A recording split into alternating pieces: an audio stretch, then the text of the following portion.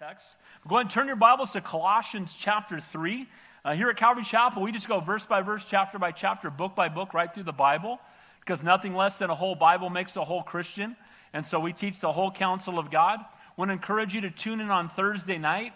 We will be in 2 Samuel chapter 11, a story you're familiar with, David and Bathsheba. So I encourage you to tune in at 7 o'clock on Thursday night as well as we go verse by verse through the Old Testament. And let's take a look here at Colossians 3, but before we do, let's open up with a word of prayer. Let's pray. Heavenly Father, we thank you, we praise you, we love you. You are indeed a great and an awesome God, and as we go to your word right now, we ask that your Holy Spirit would be our teacher. Lord, we don't want the words of man, we want the word of God. We thank you for the living, breathing word of God. We thank you that not only do we read it, but it reads us. And Lord, I just pray that we would be impacted by your word, that we'd be strengthened in our walk with you. Help us, Lord, to take our eyes off the things that are temporary and put our eyes on the things that are eternal. Lord, be our teacher this morning. Give us ears to hear. Make it this the most attentive hour of our week. In Jesus' name we pray, and all God's people said, Amen. Praise the Lord. So, to catch you up quickly, the book of Colossians, it's actually a letter, was written by the Apostle Paul to the church in Colossae. He wrote the letter. This church he had never attended in his life, but he got word back that this church was probably created or planted out of the church in Ephesus. The church is about 6 years old, and already the word is coming back that there's a lot of compromise in the church. Here at Calvary Chapel, Calabasas, our church is now 7 years old.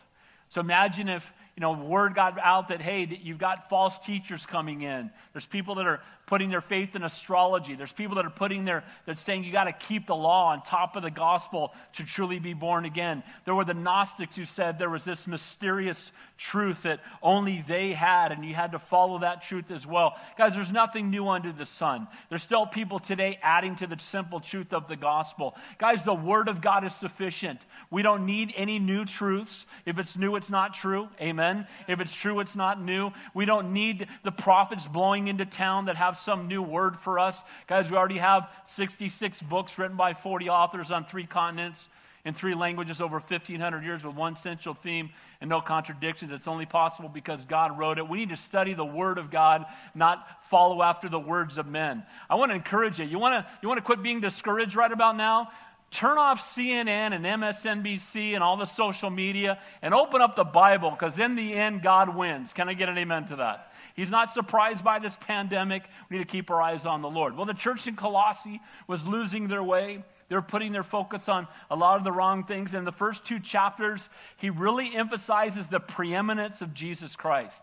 See, when you're worried, when you're fearful, when you're anxious, when you're distracted, you know what you need to be reminded of? God's in control. Can I get an amen? That Jesus Christ is God, that he's faithful, that we can trust him. And he talks about, I'll just go through these briefly because they bear repeating. These things just in the first 2 chapters of Jesus. He alone is God.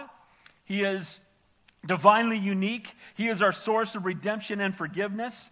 He has delivered us from the power of darkness. He is the creator and the one through whom all things were created and one for whom all things were created. He's the head of the body. He is the image of the invisible God. He holds all things together. He is the beginning. He is the firstborn from among the dead. In him, fullness dwells. Through him, all things are reconciled. In him, we are all the treasures of wisdom and knowledge. In him, all the fullness dwells of the bodily form of God. And again, Christ in us, the hope of glory.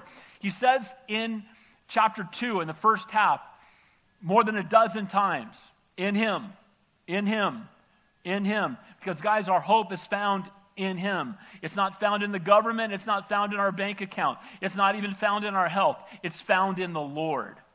So the first 2 chapters, he's reminding them. He's drawing them back to the simple truth of the gospel. He's reminding them that it's about the preeminence of Christ. We have redemption in him. He is the creator of all things. He is our source of hope. So when we pick up in chapter 3, now he goes from talking about who we are in Christ and who Christ is and where our focus needs to be and the simplicity of the gospel. And now in chapters 3 and 4, he's going to be talking about how do we now respond?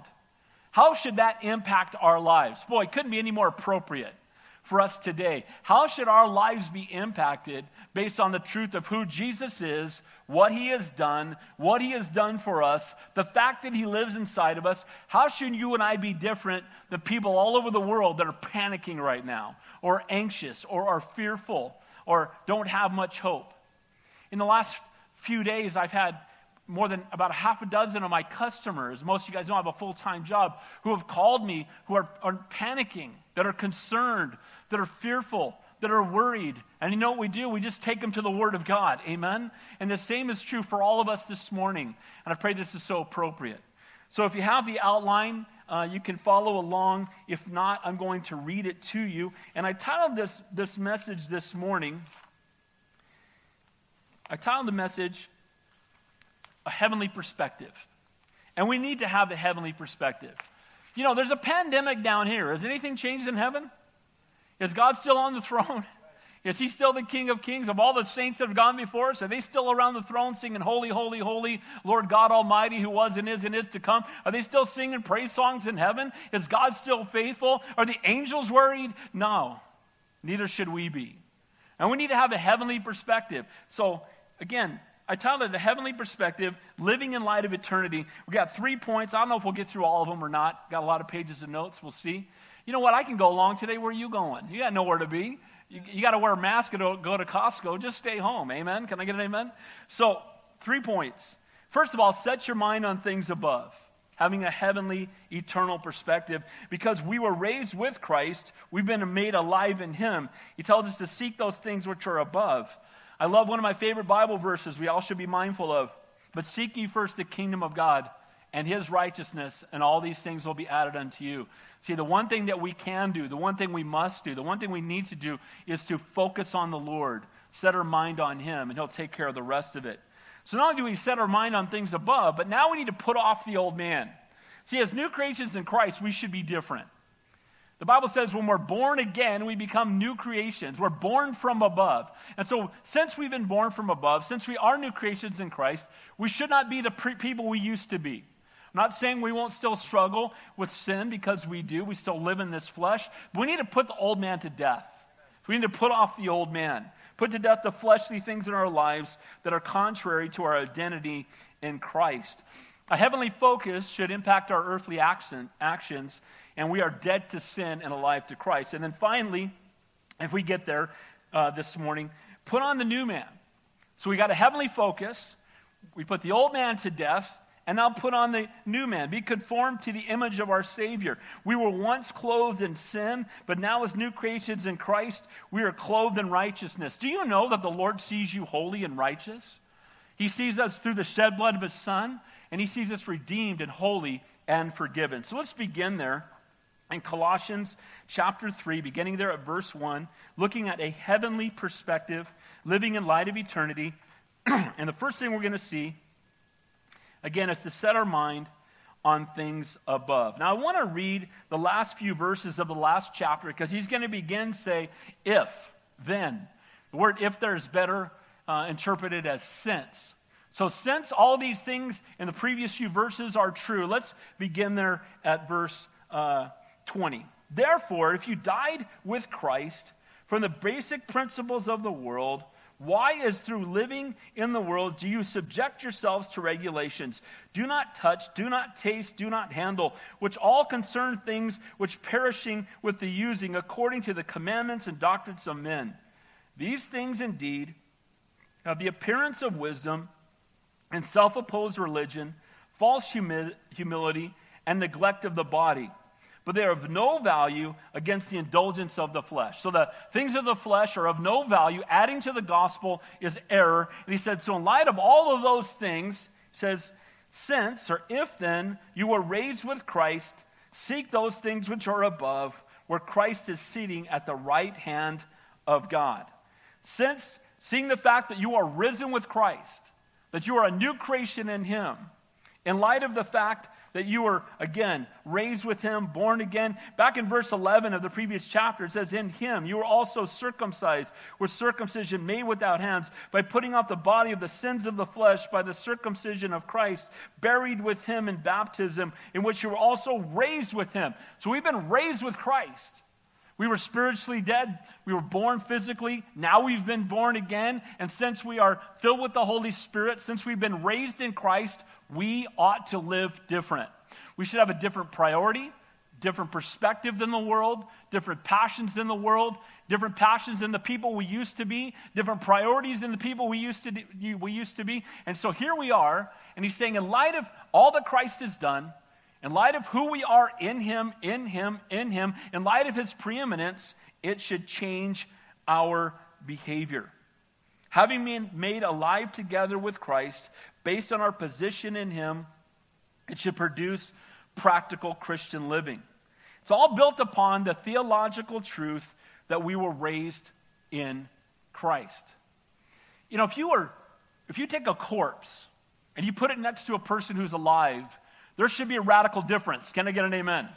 And people who are spiritually dead and people who know Jesus Christ, the difference should be just as radical.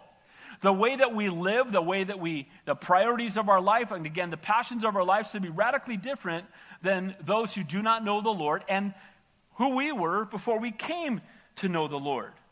So how is it different? He says there, seek those things which are above. The word seek there is to seek for, to aim at, to strive after.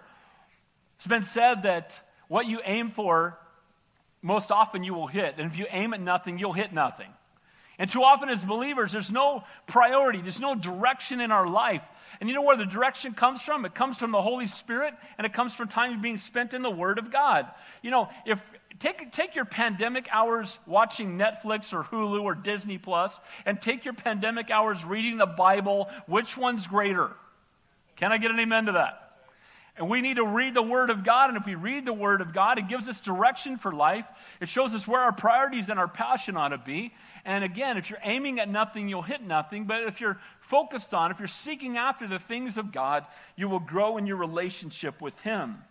The word there, to seek, is in a command form, to continually seek after the things which are above. We don't stop focusing on heaven. We don't focus for a while and then walk away from it. It should be the priority and the passion of our lives. Our focus needs to be heaven. You know why our focus needs to be heaven? Who's in heaven? Jesus is in heaven. And what's he doing right now? He's seated at the right hand of the Father, intercessing for you. I know I use the illustration a lot, bears repeating, but you know, they're going across the Sea of Galilee. Jesus says we're going to the other side. And when the waves kick up, they panic because their focus is on the waves when their focus needed to be on Jesus. Guys, you're only panicking right now in the midst of this pandemic because you're worried about a flu bug instead of looking at our Savior. Can I get an amen to that? God is still in control. He is still faithful. He's all-knowing, almighty. By the way, he's also the great physician. Amen? He is the one who is the cure for everything. You know, there's a greater disease we need to be concerned about than the coronavirus, and the disease or the affliction is called sin. You know, 1 out of every 1 person dies because that 1 out of every 1 person sins. And we should be as passionate about seeing people be redeemed from sin, way more passionate than we are worried about the coronavirus. Look, we need to be good stewards. Romans 13, we want to submit to the authorities God's placed over us. By the way, if they outlaw church, we're breaking that law every single time. Can I get an amen to that? And by the way, church is essential no matter what anybody says. It's far more important than Planned Parenthood or the liquor store or these other things they deem essential. There's nothing more essential than our relationship with Jesus Christ. Amen? Nothing comes before that. So here he is. He says, look, he's telling them, you're being distracted by all these things going on in the world, all this false teaching, people adding to the gospel. Remember the preeminence of Christ and keep your eyes on heaven. Keep your eyes on the eternal. Guys, that's what we need to do. Because guys, guess what? We have the answer. We have the antidote to the death serum. It's Jesus Christ and crucified and risen from the dead. Amen? It's better than any vaccine that Bill Gates will ever come up with. Can I get an amen to that? What we need is we need to be inoculated with the Holy Spirit. We need to be born again. You need to be, covered in the blood of Jesus Christ on the cross of Calvary. Guys, that's the cure for what ails our world today. Amen?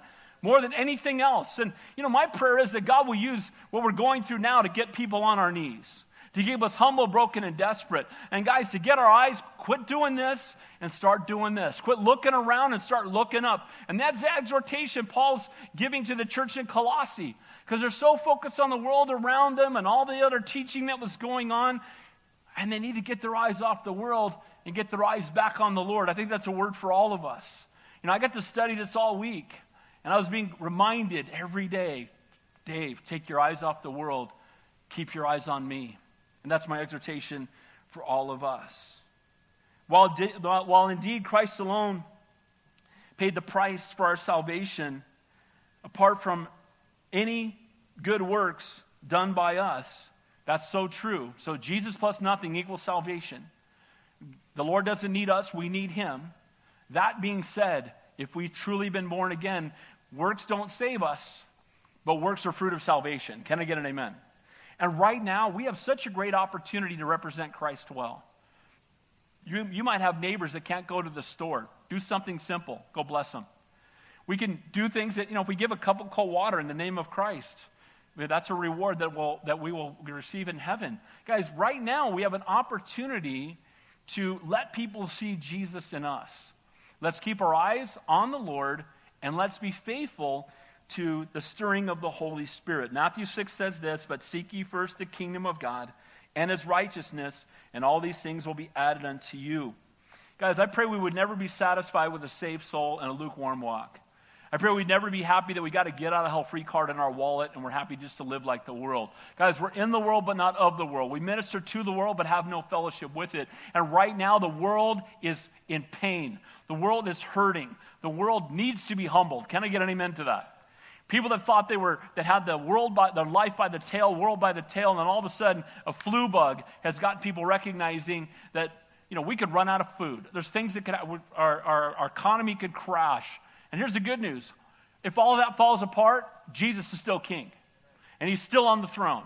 And he's still faithful. And we're still going to heaven. Can I get an amen to that? And so we need to keep our eyes on the Lord. Keep our eyes on heaven, where nothing has changed and God is still faithful. It says in Philippians, for our citizenship is in heaven, from which we also eagerly wait for the Savior, the Lord Jesus Christ. The unsaved have a worldly focus because this is their home. Guess what? As born-again believers, heaven is our home. Amen? You know what? You can't take my home from me because my home's not here. You can't take away that which is really matters in my life because none of it is here. What matters is where we're headed and our heavenly focus. So why Christians should be focused, again, on heaven is because our Savior is there. Because our home is there. We're just visitors here. We're literally aliens here. This is not our home. Heaven is. And you know what? Our heavenly home will never go bankrupt. Amen? Our heavenly home will never run out of food. Our heavenly home will never, be in a place where we're going to die, because once we're there, we'll never die. Amen? No more pain, no more sorrow, no more death. And you know what else? The King of Kings is on the throne and no one can vote him out of office. Can I get an amen to that? By the way, in heaven, there's going to be no division, none whatsoever, no social media, none of this nonsense. Amen? You know what? God will be on the throne. We'll all be worshiping the Lord. We'll all be one in Christ. Boy, come quickly, Lord Jesus. Amen? But until we get there, we've got a vapor of time to serve him. When this time has come and passed, only what we've done for Christ will last. We have a vapor of time to serve the Lord, and may we be about it for his kingdom. Notice it even says there, have your mind on things above where Christ is. Do you ever think about the fact that you're going to hug Jesus one day? How long is that line going to be? Can I get an amen? We're going to hug our Savior. We're going to see the nail prints in his hands. The King of Kings, the Lord of Lords. Wow. If somebody important were coming to your house for dinner, think how much you would prepare. Guys, there's a day coming we're going to stand before the creator of the universe. We're going to see Jesus face to face. Man, I can hardly wait. Our Lord, our God, our Savior, and our King, the object of our affection, should be our focus and the passion of our lives. The Bible says, wherever your treasure is, there your heart will be also. Where's your treasure? If your treasure is in something you can lose, you're going to be panicked. You're going to be fearful. You're going to be worried. You're going to be anxious at times. If your treasure's in heaven, you'll never lose it. You need never be fearful. No one can take it from you. And guys, we're going to be there. We're going to be dead a lot longer than we're alive. Can I get an amen to that? We're going to spend far more time in heaven than we spend here. And I have this sense of urgency in my heart that I've got a little bit of time to serve Jesus. And there's people all around me that need to hear about him. And I need not to be focused on how much toilet paper I have in the pantry. I need to focus on people needing Jesus Christ. Can I get an amen? I need to focus on people that need the Lord. And this is a divine appointment. This reminds me of, this would be like if 9/11 went on for 3 months. Because people are concerned and worried and fearful. And God has not given us a spirit of fear, but of power and love and a sound mind. And we can point him to the one who's in control and let him know that our God is faithful. Where your treasure is, there your heart will be also. When you wake up in the morning, what's the first thing you check? Your stocks? Pop your phone on. How's the stock market doing this morning? Do we focus on thinking about work, getting up and making a buck? And again, nothing wrong. We should be the hardest workers in the building. Or do we begin our day spending time with the Lord? Is he the first thing on your mind? Or does he come in behind the stock market and, getting to the store, whatever else is on your mind right now? How much food do you have in the pantry? Guys, our focus needs to be on Jesus. Where your treasure is, there your heart will be also. We've been raised with Christ, the Bible tells us in this text here. Raised with Christ.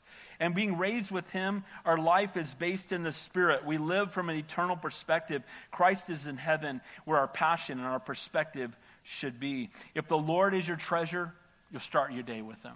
If the Lord is your passion. Years ago, God put this on my heart. Every day I begin the day with 2 words. Yes, Lord. Before my feet hit the ground, it's just automatic. Yes, Lord. I want my first focus. I got it from the book of Samuel. Yes, Lord. Your servant hears. May we start our day with him. Amen. And you know what? When you start with yes, Lord, you don't worry so much about things that we know the Lord has control over. It says he is seated at the right hand of God. It's a place of holiness, but it's also a place of intercession. When they had the temple and the tabernacle, they had the altar of incense, and it was lit 24 hours a day, and it represented prayer going into the Holy of Holies. And it's a picture of Jesus, because he is seated at the right hand of the Father, praying for you. Does that blow you away? That the Lord is praying for you, interceding for you, on your behalf? I know when we get to heaven and we see the Lord and we recognize how great he is, we're going to say, I would have prayed more if I knew you were this great. Can I get an amen? When we get to heaven, no one's going to be bummed out. We're all going to be blown away. What are we going to do in heaven? Sit around and play harps on a cloud? No, we're going to hang out with the By the way, there's gold in heaven. Gold is asphalt in heaven. I don't think we're going to notice, because we're going to be looking at the Lord. Can I get an amen? And so, but right now, that should be our heart. We should be focused on heaven and the reality that God is in control, and the fact that that is truly our home. And when we do, when that's where our treasure is, it's going to change our perspective in this life. The Bible says he ever lives to make intercession for us. That's why we pray to the Father in the name of the Son, in the power of the Holy Spirit. Amen? Well, I pray. Pray to who? Well, I'm praying for you. You're in my thoughts and prayers. Keep your thoughts, and if you're not praying to Jesus, keep those too. Can I get an amen? None of that means anything if we're not praying to the Father in the name of the Son, in the power of the Holy Spirit. Amen? That's why we pray in Jesus' name, not in Buddha's name. He's a dead idol. Can I get an amen?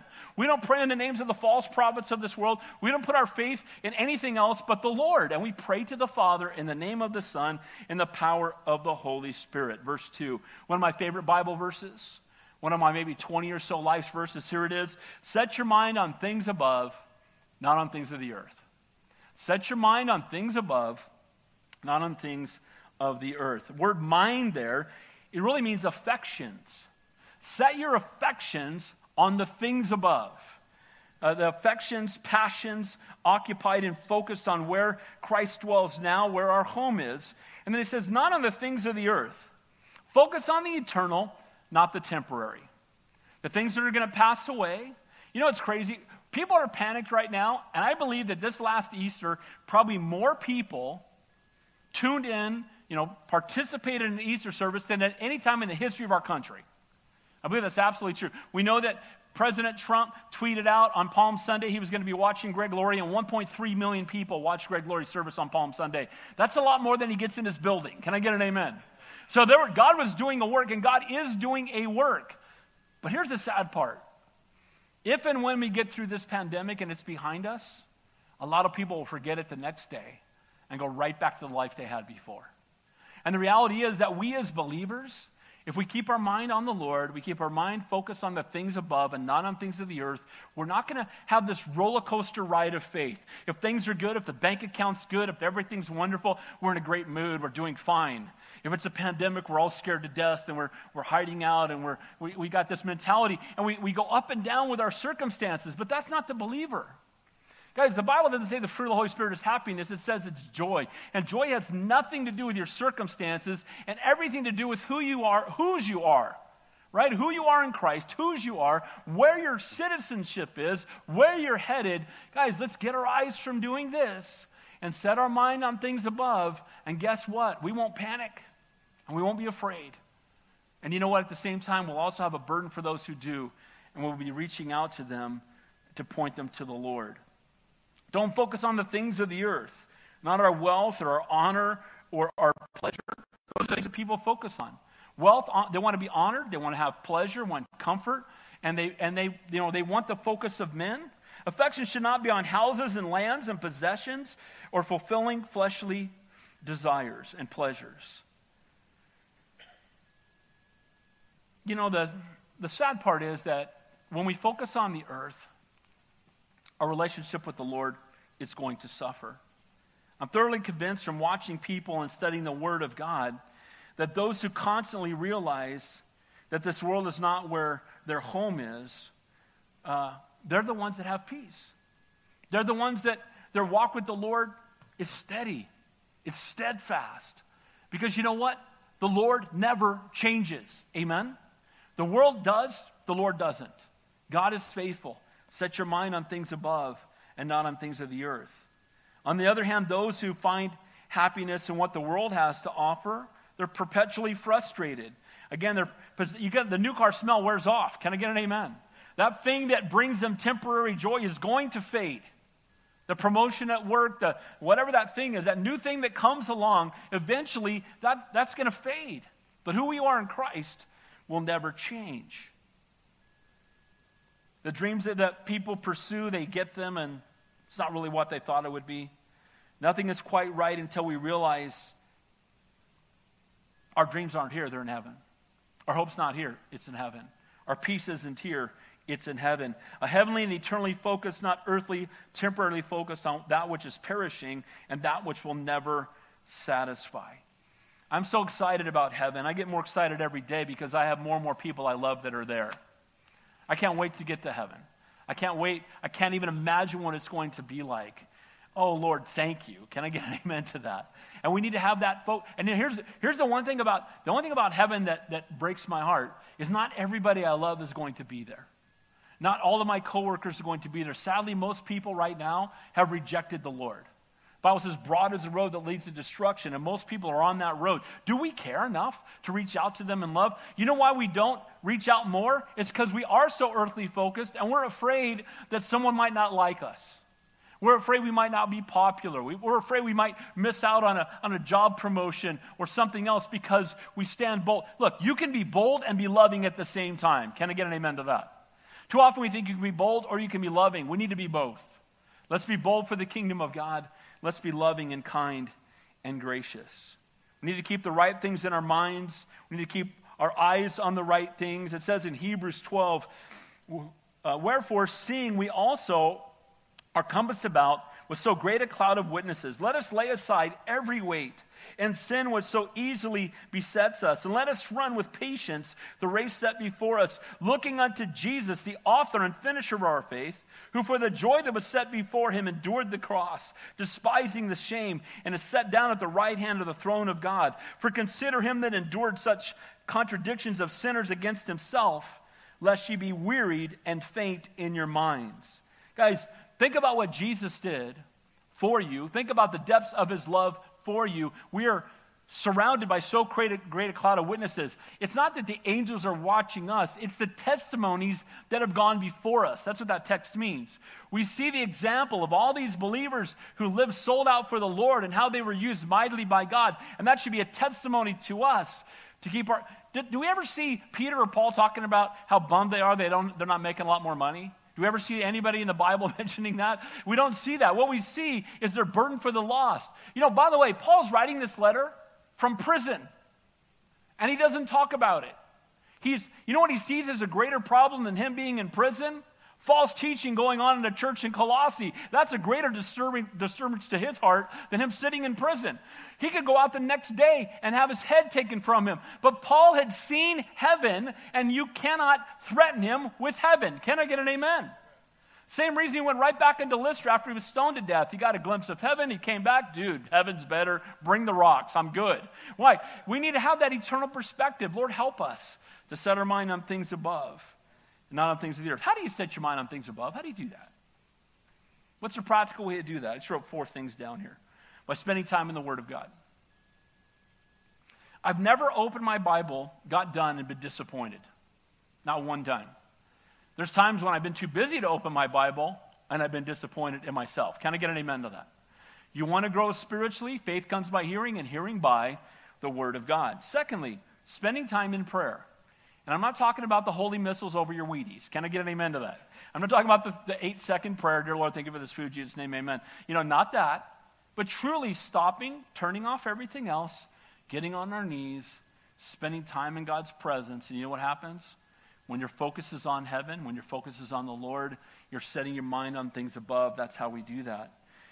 Thirdly, by spending time with things that build us up in our relationship with the Lord instead of merely entertaining ourselves. Too often, we got all this time on our hands. What an opportunity. Can I encourage you? I don't know how much longer this is going to last. I would encourage you to make a goal of, I'm going to read the entire New Testament before this is over. I'm going to read the entire Bible before this is over. I'm going to spend time in God's Word before this is over. That's what I'm going to do. Or I'm going to reach out to these 10 of my unsaved friends before this is over. Let's set our mind on things that are eternal. Not, I'm going to watch every episode of Breaking Bad on Netflix before this is over. Set your mind on things above, not on things of the earth. Got to get an amen to that. The other thing, too, is by gathering with others in the Lord. So time in the Word, time in prayer, time in fellowship, time focused on things that are eternal. Fellowship, I know it's harder right now, but if you're part of this, even if you're not a part of this fellowship, we have prayer Wednesday nights, we have prayer Sunday mornings. We have women's study Saturday morning, we have men's study Saturday morning. We have Friday night youth group. We have ongoing text streams where John Chambers has been giving us devotions every morning. Can I get an amen? Sharing verses, and then everybody talks about them. We interact with each other. Guys, fellowship is easy if we reach out. If we sit back and wait for someone to come knock on our door, it might not happen. Let's make an effort. Can I get an amen? Let's reach out. Let's spend time with the Lord. Now, why should we set our mind on things above? Why is this significant in verse 3? For you died. For you died. You're dead. The you used to be died. Can I get an amen to that? You died to the person you used to be. That person is dead. In Greek, it literally means you died once and for all. We're new creations in Christ. Again, the person we used to be is gone. At salvation, it's called regeneration. For I am crucified with Christ. It is no longer I who live, but Christ lives in me. I'm dead to the person I used to be. I'm saved. I'm going to heaven, and I must die daily to my fleshly desires, those pursuits of things that are passing away that won't matter in eternity. So you died, and your life is hidden with Christ in God. You no longer belong to the world. You belong to the Lord. You're hidden with Christ, which means your security and your satisfaction is in Him. It's not your bank account. It's not your stock market. It's not your health. It's not your job. It's not your career. It's Christ. Guys, that's where our security is. That's where our hope is. And that will never change. So our security and our hope should never go away. Can I get an amen to that? If you're focused on something you can lose, if your hope is in something you can lose, guess what? You won't have hope for very much longer. You know, the Bible tells us that nothing can separate us from the love of God, as we just read. Nothing can separate us from him. Our life is in Christ. That means Satan cannot separate you from the love of God. Amen? The economy can't separate you. The coronavirus cannot separate you from the love of God. Cannot. The Lord loves you. He's faithful. The word hidden there talks about him overshadowing us. Our sin is hidden and overshadowed in Christ. Our old man has been crucified with Christ. Guys, I hope you're encouraged. I hope you're being reminded of who we are in the Lord. I hope you're reminded where our treasure really is and where our home really is. For you died, and your life is hidden with Christ in God. And when Christ, who is our life, appears, then we'll also appear with him in glory. Notice it says Christ, who is our life. Someone says to you, what is your life about? If you're a Christian, there's only one answer to that question: Christ. Can I get an amen? Your life is about Christ. It's hidden in Christ. That's the priority and passion of our life. Can you say that? Christ is my life? I see the most important thing. One of my life's verses is Philippians 1:21. For me to live is Christ, and to die is gain. I'm trying to describe what that verse means to me, to this Pastor Dave's opinion. And I tell people what that means. It doesn't mean Christ is first in my life. It means he's first, he's 100th, he's 1,000th, he's 1,000,000th, and he's every number in between. Christ is my life. And that's what this text is saying. Christ is your life. As Christians, we're not just people who, again, put the get out of hell free card in our wallet and go to church for an hour every other week unless there's a football game on. Christ is not just some religious thing that we do over here on the side. Christ is the priority and the passion of our life. Christ is our life. And that's what he is saying here to believers. Not just our Savior, but our Lord. For me to live as Christ and to die as gain. The greatest desire we should have is for intimate fellowship with God. Do you know you're as close to God as you want to be? He's not hiding from you. He's not pulling himself away from you. We pull away from him. We get so focused on other things. We get so caught up in things that are temporary. We don't spend time in his presence. And we look up and we realize we're not as close to God as we used to be. You can be as close to God as you want to be. It's entirely up to you. Living here now is Christ, and to die, it's better. Can I get an amen? Christians die well. We close our eyes on earth, we open them up in glory. We don't die, we just move to a much better neighborhood. Amen? And I'm looking forward to it. We don't have to fear death. Death has no sting for the believer. You know why people are concerned about the pandemic? You know why they want the 99.5% of the people that are healthy to stay home? Because they're fearful for the other people that might get sick. Because they're fearful that the people who get sick are going to die, and that's it. Guys, for us, death has no sting. Now, we need to be, again, let's be good stewards. Let's be mindful of other people. Let's not be selfish. But at the same time, we shouldn't have a heart like the world does, panicking over a disease. People have asked me, is this the Great Tribulation? No. This is cake compared to the Great Tribulation. This is a flu bug. You had any 120-pound hailstones falling from the sky? On fire? See any of those? If you see some of those, give me a call. By the way, we won't be here for that. Amen? Has a third of the world's population died in a single day? No. Have the waters all turned, a high percentage of the waters turned bitter? Are there locusts coming up out of the ground and stinging people till they... No, guys, this is not the Great Tribulation. Amen? But you know what it is? It's a wake-up call, because the Bible talks about birth pangs. And there are famines right now. There are earthquakes. And people say there always have been. But all these things are happening. The world's economy has been brought to its knees by a flu bug. What do you think is going to happen when the Great Tribulation really takes place? Guys, we don't put our faith in anything else but the Lord. Our life is no longer in the world, but in Christ. We're dead to the old men. We're new creations in Christ. I heard this story years ago. I love this. I don't share a lot of these kinds of things, but I heard a story about two sisters who enjoyed attending parties, kind of wild parties, and then they gave their lives to Christ. And they got an invitation to go to another party. And they responded on the RSVP, we regret that we cannot attend because we recently died. And I love that, because they died to the person they used to be, and now they're a new creation in Christ. Can you imagine reading that? You recently died. How did you write me the letter if you're dead? I don't understand. But guys, that's the perspective. We died to that person. We're new creations in Christ. Our priorities are different. Our passions are different. Praise God for it. There's a story of St. Augustine who ended up getting saved. Before he got saved, he was kind of a rebel. And he tells the story, he's walking down the street, and there was a prostitute he used to visit before he got saved. And as he was walking by, she was calling out his name. And she kept saying, hey, it's me. And without breaking stride, according to the story, he kept walking. He said, yeah, but it's no longer me. I'm not that person anymore. I'm not the person that did that anymore. Guys, we're new creations in Christ. Our priorities change. Our passions change. We're dead to the person we used to be. May we follow him. Notice it says at the end of that verse, then you will also appear with him in glory. You know what? Jesus is coming back. And do you know that before he comes back, he's going to snatch the church away? Do you know that nothing else needs to happen for the church to be taken? It's Revelation 2 and 3, the church age. John is called up into the presence of God. That's where we get the word harpazo, where we get the word for rapture, rapturo. And he says he looks down, and the rest of Revelation, he's looking from above. And guys, that time's coming. That 7-year period is coming. We're going to be snatched away first. But do you know that we're going to come back with him? And when we come back with him, we're going to rule and reign with him for 1,000 years. Guys, we can't come back with him until he snatches us to heaven first. Can I get an amen? We either die or we get called to heaven first. And so we're going to, notice at the end of that verse it says, we will appear with him in glory. So we're now hidden in him, and one day we'll be coming back with him. Praise the Lord.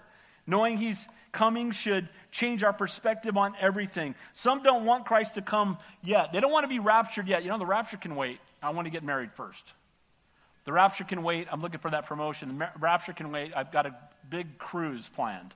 Not anymore. But the reality is, cruise ships are all done. But the reality is that those things that we think are so important, we could only possibly think that if we don't really fully grasp how great heaven's going to be. Amen? Because when we get to heaven, it's going to blow doors on the cruise of the Caribbean. Can I get an amen? When we get to heaven, all those things that we think are important, come quickly, Lord Jesus, I'm ready. Amen? Yeah, I'd love to have some more grandkids. That'd be great. I'd love to watch my grandkids grow up. You know what I'd rather see? I'd rather hang out in heaven with my grandkids. Can I get an amen? It's been an eternity hanging out with them. There's no way we're going to get through this whole thing. But so, the first thing, living in light of eternity, set your mind on things above, a heavenly, eternal perspective, because we are raised with Christ, we're made alive in him. Seek those things which are above where Christ is. Set your mind on things above. Keep your eyes on the Lord. Point number 2, put off the old man. So, knowing that we're going to heaven, knowing that we're new creations in Christ, knowing that we died to the people we used to be, we've been filled with the Holy Spirit, we're going to appear with him in glory. He's seated at the right hand of the Father praying for us. Our citizenship is in heaven. It ought to change how we live now. Now he's going to give us some pretty straight stuff. He's going to talk to them as they're surrounded by the world. They're being impacted by it. He's going to begin by telling them to put off the old man, to put to death the fleshly things of our lives that are contrary to the work of the cross. The heavenly focus should impact all of our earthly actions. So here's what he says. Verse 5, therefore, again, in light of everything we just said, therefore, put to death your members which are on the earth. Therefore, in light of who we are in Christ, the promise of heaven, put to death your members on the earth. The word put to death there is mortify, to cease, to destroy, to make dead, to deprive of its power. So those things that you were wrapped up in before you gave your life to the Lord, those things need to die. We need to put them to death. And we can only do that as we walk in the power of the Holy Spirit. Setting our mind on things above, walking in the power of the Holy Spirit, dead to sin, alive to Christ. And the following list is not a man-made rules of legalism saying you got to do all these things. Because remember, that was already taking place. You got to be circumcised. And you got to do... No, you got to have this diet. You got to worship on this day. No, but he's letting us know these are works of the flesh. And these are things that you need to put to death because you're no longer walking in the old body. You're no longer, you're dead to that person and you're a new creation now in Christ. Now this list is kind of heavy. Let's read through it. Let's define what these sins are. You know what? When God gives us the law or he gives us rules in his word, it's not to keep us from fun, but to keep us from harm. And so when we read this list, he's not, it's not a wall around Disneyland to keep us from having a good time. It's a guardrail to keep us from driving off the cliff. Can I get an amen? He knows that these things will lead to destruction. These things will harm you. And they're sin. They separate you from God. So let's begin here looking at the list. It said, your members which are on the earth. The first one is fornication. The word there is porneia, where we get the word pornography. Now, as believers, we are dead to the flesh. And here's the tragic thing. Pornography is a problem not just in the world, but in the church. And if you're struggling with it, you know who you are, and you need to repent. Can I get an amen to that? One of the reasons pornography is so popular is because for the first time, people can do it in such great anonymity. And that's what Satan was after all along. People can do it on their phone. They can do it when nobody sees them. If they had to walk into a strip club, it would go way down because people would see them. And now the enemy will use that. And guys, God created, let me make it real clear, God created physical intimacy for one man and one woman who are married to each other. Can I get an amen? Anything outside of that is fornication. Amen? And it's not just people who are married, because they tried to redefine marriage. It's one man and one woman who are married to each other. Amen? And we live in a world today where it's so compromised. You know why? Because our entertainment, everybody's sleeping together. Every song that's out there, people are sleeping together. And so we've set our mind on the world's way of living instead of what the Word of God says. By the way, it's tragic that this is the case, but it's rare when two Christians get married that they've waited. Guys, that should not be so. Can I get an amen to that?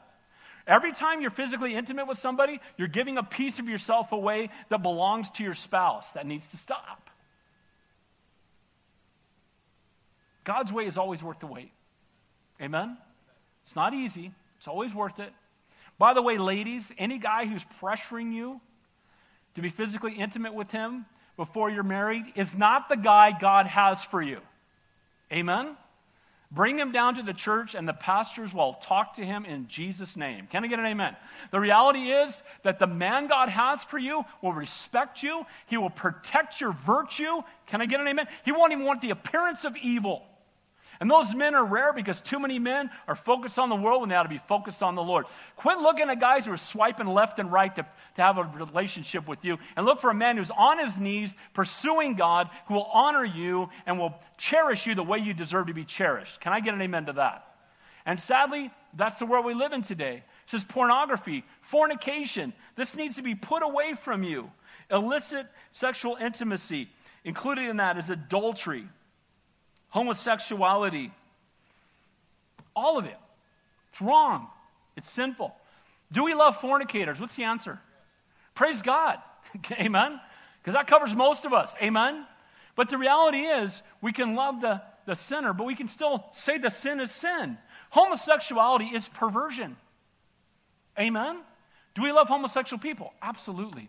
Do we want to see them saved? Absolutely. Most of them, something happened in their past that just rewired the way they think about physical intimacy. A lot of them were molested as children. It's a nightmare. It's a mess. Jesus loves you. Can I get an amen? And what he has for you is better. By the way, same is true. There's no excuse for looking at pornography. There's no excuse for going outside of your marriage. Adultery is something that the enemy created. Marriage is a picture of Christ in the church. He's faithful to us. We need to be faithful to him and faithful to our spouses. Amen? Fornication. Uncleanness is the next word there. It's a moral sense. It's a lustful impurity that's connected with luxury and loose living. You want to see uncleanness? Just flip to your TV. Watch any reality show, for the most part, filled with uncleanness. Amen? Where it's all about feeding the flesh and feeding the lust that I have. And here's the reality too. We'll even enter into relationships and we'll try to make the person they need to be, instead of saying, I'm going to wait for God's highest. Uncleanness is rampant, it's tragic, and unfortunately it's the way most people live. Pursuit of just luxury and also loose living. Notice it says next to that, passion. The word passion there is an affliction of the mind, emotion, a state of mind that excites sexual impurity. See, the passion, we should only have passion for two things, the Lord and our spouse. Can I get an amen to that? Our passion is on those that God has created for us to have a passion for. And the enemy wants you to take your passion away from the Lord and away from your spouse and put it on something else. And he says when you became a new creation in Christ, you died to those things. And you need to put those things to death daily. Look, as Christians, do we still struggle with these sometimes? We can. That's why every day we need to begin on our knees. Lord, help keep my mind focused on you today. Lord, help me to walk in holiness and faithfulness and obedience to your word. Lord, fill me with your Holy Spirit. Help me, Lord, when temptation comes to resist the devil, knowing he will flee from me. I know your word tells me that when there's temptation, you make a way of escape. Help me, Lord, to walk in the center of your will. That should be the heart of the believer. Notice the next word there. Evil desire. Again, evil of a bad nature. It's something that's base, wrong, wicked, troublesome, destructive. And sadly, too much of the world today is focused on things that are destructive. We are focused on things that are holy and pure and righteous and just. Be careful with what you allow to entertain you. I'll see Christians post songs and they're dancing to them and stuff, and you go, whoa, and the songs are just ungodly. And we live in a world, I just like the beat. Well, guess what? Where your treasure, there your heart will be also. And I don't like that stuff. It's nonsense. Can I get an amen to that? When God's name is cursed, should have no part of us. Amen? Where people are mocking or talking about women in ways that are unbecoming, it's not okay. We should not be entertained by the very sins that Christ died for. Amen? And what happens is, when you're entertained by it, you become desensitized to it. You know that most people that go to church think that homosexual marriage is okay? You know why? Because they've been entertained by it so long that somehow now they think it's okay. It becomes acceptable. The first time I heard about a drive-by shooting, I was blown away, and now you hear about one every single day, and you get desensitized. Not that you think it's okay, but you have you're not shocked by it. Guys, as Christians, we ought to be shocked by this. Can I get an amen? This stuff's not okay. It's not acceptable. We died to that. Well, I like doing that. I question your salvation to some degree. Because you know why? If you love the Lord and you're doing that, you're going to be convicted. Amen? And if there's no conviction, there's been no conversion. Amen? That's concerning. A lot of people are going to stand before the Lord and he's going to say, depart from me, for I never knew you. Why? Because, guys, if your entertainment, if your priorities, if your passions, if the things you watch, if the things you spend your time on, if the Lord's not in there anywhere, if we videotaped you for a week, everything you said and did, and we put you on trial for being a Christian, would there be enough evidence to convict you? Would they see you reading the Bible? Would they see you in prayer? Would they see you sharing your faith? Would they see you showing love and kindness and mercy to people? Or would they see you being entertained by the very sins Christ died for? And stuff guys, we're called to be different than the world. We've died to the people we used to be. And again, I'm not making this a list of legalistic things. These are things he tells us that this is what dead people do. This is where corpses hang out. You're not dead anymore. Corpses hang out there. You don't hang out there. Notice what's next. So far, it's like, well, yeah, I'm faithful to my wife. I don't do that kind of stuff. Covetousness. Calabasas, about 2 months ago, was identified as the wealthiest city in America. Think some people in Calabasas covet some stuff? I think so. And I think we all do to some degree if we're not careful. Covetousness, again, it's a greedy desire to have more. The Bible says that godliness with contentment is great gain. And we need to learn to be thankful for what we already have. Can I get an amen?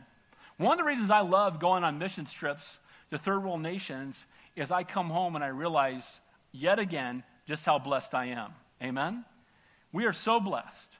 We have so much. And yet some of us are discontented because we want more. And it's all going to burn. Can I get an amen? You've heard me say we're fighting over deck chairs in the Titanic.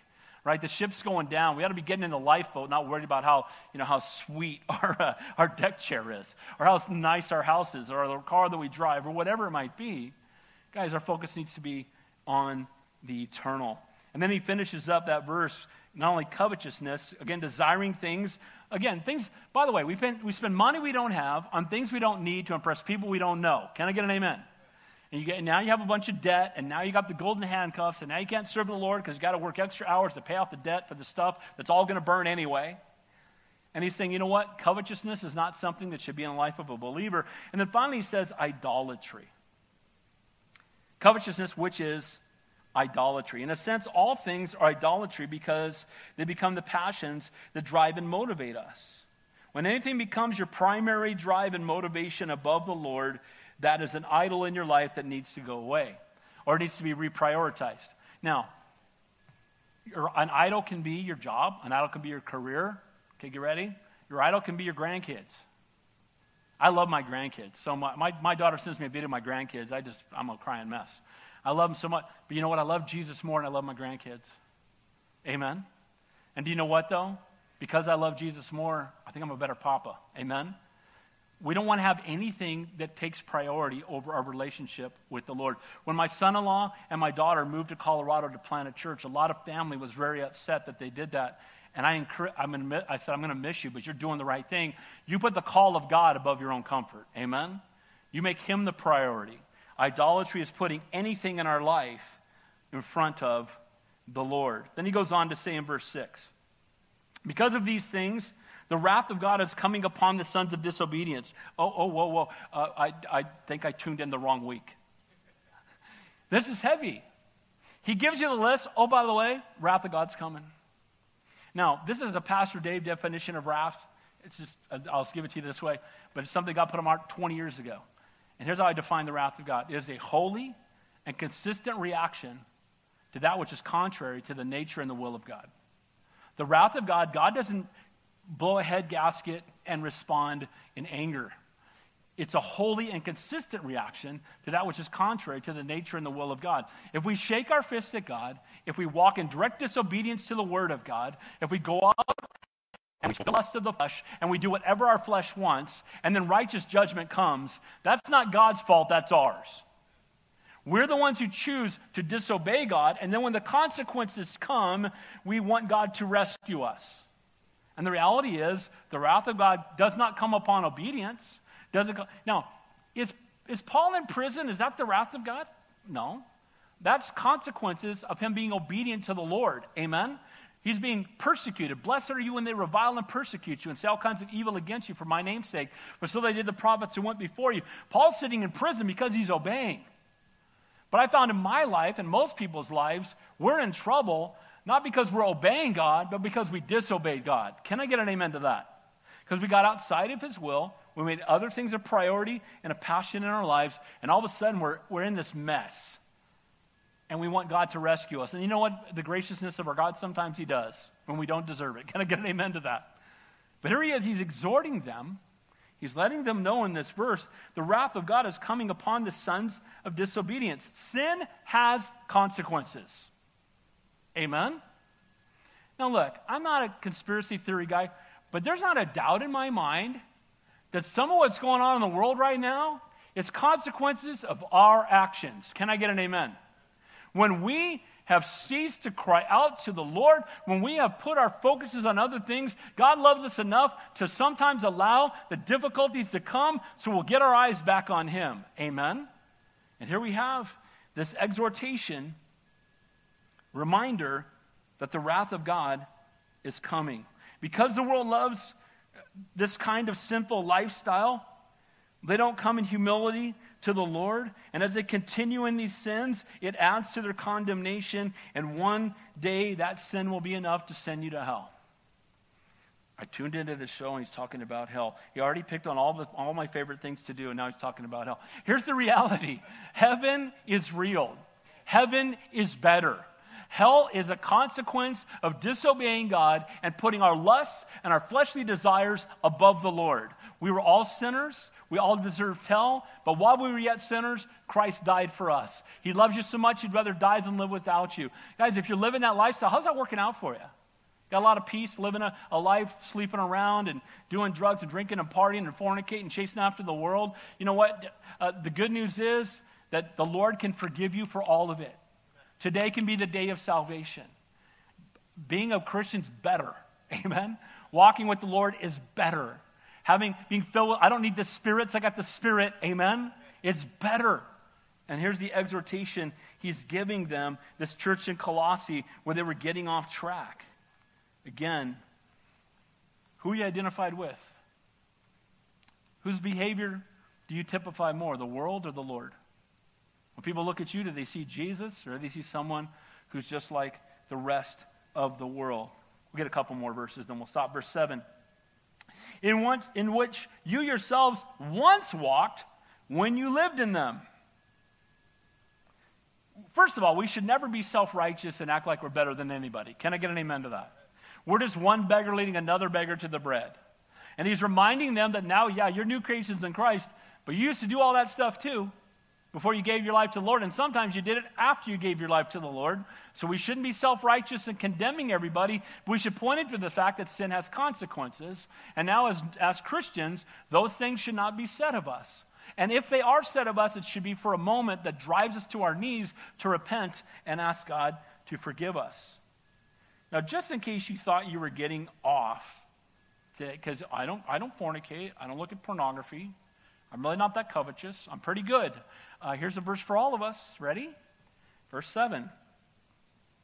In which you yourselves walked in them once lived, but now you yourselves are to put off anger, wrath, malice, blasphemy, and filthy language out of your mouth.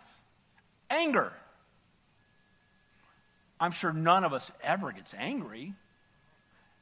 But as Christians, that should not be so. One of my favorite Bible verses I quote often, the anger of man does not produce a righteousness of God. Amen? You never go out and get angry and make a bunch of really good decisions. I flew off the handle and made some great decisions. I got super angry and my wife and I have never been closer. No, that's not what happens. When we get angry, we bring division. And these are things that should not be in the life of a believer. The Bible says to be angry and sin not. When anger comes, we need to, Lord, help me. I said this a long time ago. I think you can find out where someone is spiritually if you're standing next to them if they hit their thumb with a hammer. Can I get an amen? Because out of the overflowing of a man's heart, his mouth speaks. And when someone's angry, you kind of see their character. If you hit yourself with a nail hits your hammer hits your thumb, are explicitives flying out of your mouth? I saw a guy kind of get hurt pretty bad. We were playing softball on the church team, and he snapped his knee pretty bad. And we ran over to him, and he was laying on the ground, and the only thing he kept saying was, Lord, help. Lord, help. Lord, help. Lord, help. There's a man whose focus is on the Lord. Can I get an amen to that? Not filth and foul, filth and foul. No.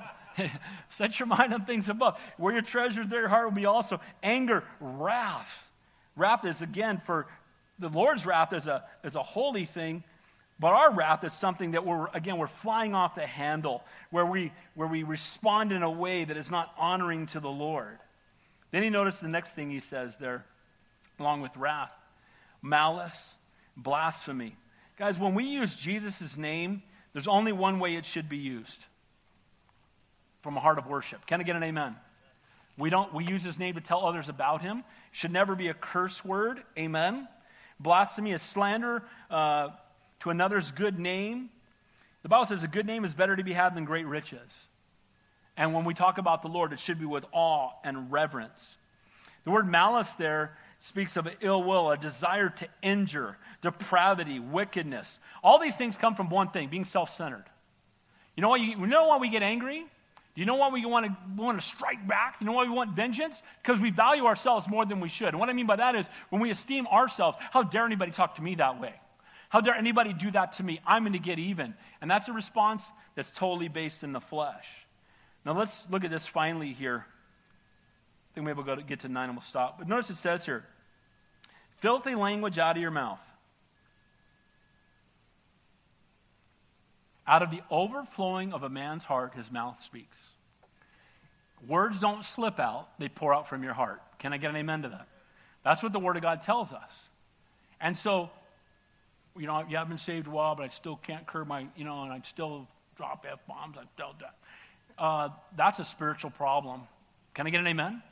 If you are spiritually mature, if you're walking in a relationship with the Lord, foul language is going to be something that ceases to come out of your mouth. Amen? And we live in a world today that can sweet and bitter water flow from the same fountain? Can I praise God with one voice and then cuss like a sailor with the next one? Look, if someone's a new creation in Christ, I'll never forget this. We had this guy that just got saved in Santa Cruz, and he would come up to me. As a matter of fact, we had a guy here at this church years ago, And when he would pray with me, he would cuss. And he's a brand new Christian. You just, okay, I'm praying for you, bro. Can I get an amen to that? If you've been saved 3 weeks and you're struggling, I get it. Maybe even 6 months, I get it. You've been saved 15 years and swearing still coming out of your mouth, it's time for you to repent. It's time for you to stop it. Can I get an amen to that? It's time for you to stop being around that environment and keep your eyes on the Lord and focus on him. Yeah, I'll never forget it. Just great blanket message, Pastor. Okay. You just look at the guy, you put your arm around him and go, man, I love you, bro. Oh, man, let me pray for you. But when it comes to this kind of stuff, we need to just stop it. I remember David Hawking telling a story of a guy came up to him and he prayed to stop smoking. And he had done it like 3 weeks in a row, 4 weeks in a row. Can I stop smoking? So David finally reached over and grabbed the cigarettes out of his pocket and he switched them all up and threw in the garbage. He said, let's go to your car. And walked out to his car and he found he had a carton of cigarettes. He took them all up and threw them in the trash. And he's like, whoa, dude, what are you doing, man? I'm praying that God will help me stop. This is how you stop, bro. Can I get an amen? Don't just keep praying about it. Do something about it. Can I get an amen? Pray about it and step out in faith. I think sometimes we have all kinds of excuses, and sometimes we just need to respond and say, Lord, help me. Lord, help me, and then take the actions. If you have a problem with anger, stop it. Ask God, have people hold you accountable. Spend time in the presence of the Lord. Open up the Word of God. Spend time with Him, and your problem with anger will go away. Well, I know we could keep going. Because where are you going? But I won't do. You know what? Let's just do verse 9 and we'll stop.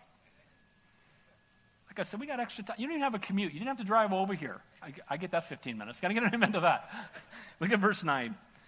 Because this is the last of putting off the old man. Now here's another one. Guys, so far you might have gone through the whole list. Look at verse 9.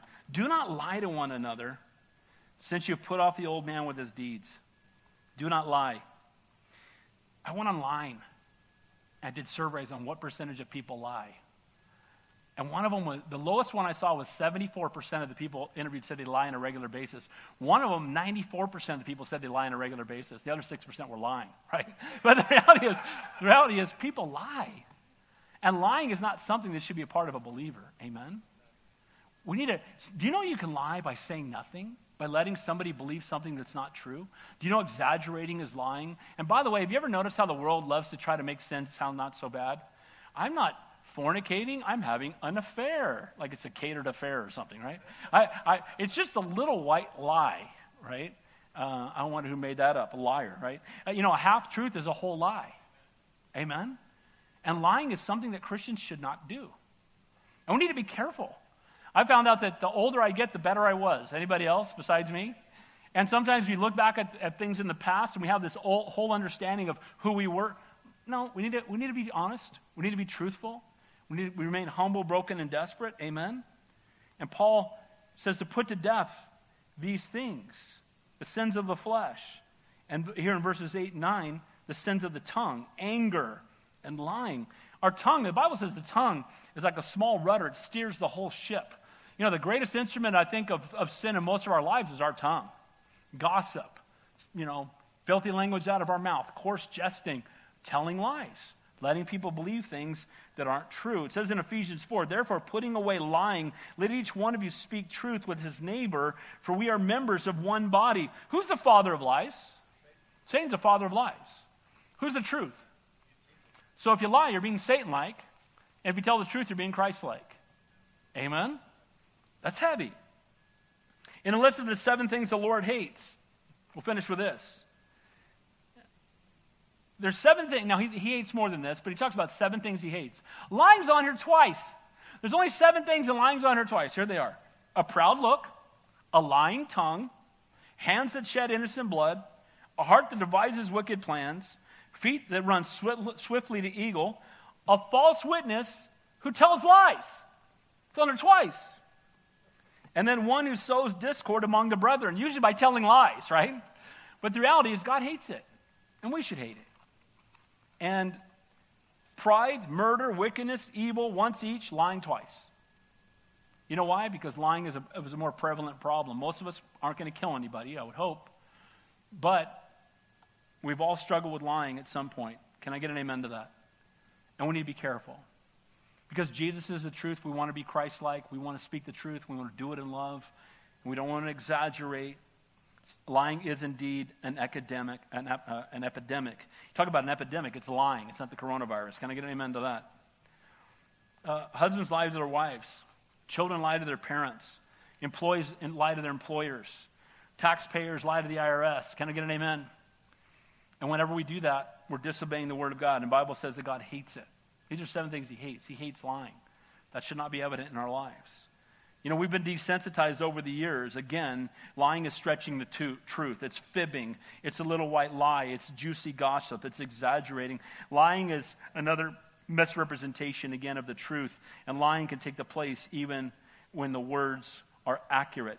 Tone, gesture, deceiving. We all lie by saying nothing again sometimes. And again, a half-truth is a whole lie. How does God feel about lying? We'll close with this. Ananias and Sapphira, ask them. Acts chapter 5, they walked in and proclaimed they gave so much to the Lord, and then, they told him, and then the husband dropped dead, and his wife came in behind him, and did you do so-and-so? And yes, I did, and they dropped dead. Well, they were blaspheming the Holy Spirit. They were lying. They were saying they gave something they didn't give. But God is very clear how he feels, because he is the truth. Satan is a deceiver, and Christians should be proclaimers of the truth. We should not be deceiving people. Can I get an amen? I sell advertising for a living. A lot of people in sales lie. Tell the truth. God will bless it. Can I get an amen? Do the truth. Tell the truth. Be honest. Be faithful. In Adam, we were fallen. We were dead. Since you've put the old man to death, this is something that should not be evident. Do not lie to one another, since you put the old man to death with his deeds. So we'll close right there. So a heavenly perspective. Set your mind on things above. A heavenly, eternal perspective, because we were raised with Christ. We're made alive with him. We're to set our mind on things above, not on things of the earth. We're to aim to live a holy and set-apart life, spend time in God's presence, seek his face. Where your treasure is, there your heart will be also. And because we've been born again, we need to put off the old man. We put to death the fleshly things in our life that are contrary to the identity of Christ. Quit using the world as your example of how to live. Use Jesus Christ as your example. Can I get an amen to that? Use the Word of God as your example. Well, the world, I've had Christians tell me this. Well, Pastor Dave, it's 2020, man.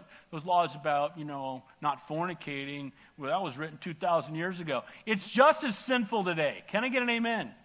Sin doesn't change. God's Word doesn't change.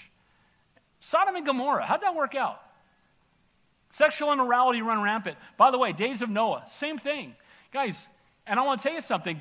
All these great nations have fallen apart when they condone homosexuality. As soon as we condone fornication, as soon as we shake our fists at God, as soon as we cease to be humbled and broken over our sin, we cease to be a country that's going to exist much longer. We need to get our eyes back on Jesus. Amen? We want to see revival. Let's get our eyes on things above and not on things of this earth. You want to have joy in the midst of this pandemic?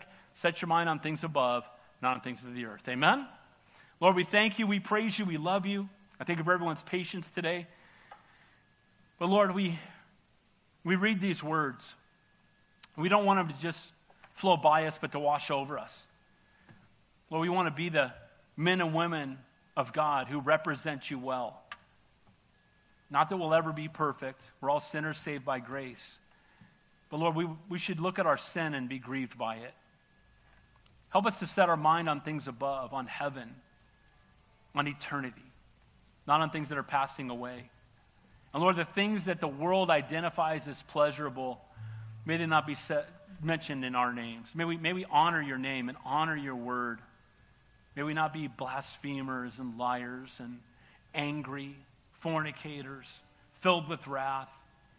We shouldn't be surprised when people who don't know you act like they don't know you. But Lord, we should be surprised when those of us who are filled with your Holy Spirit would live lives like that and not feel convicted.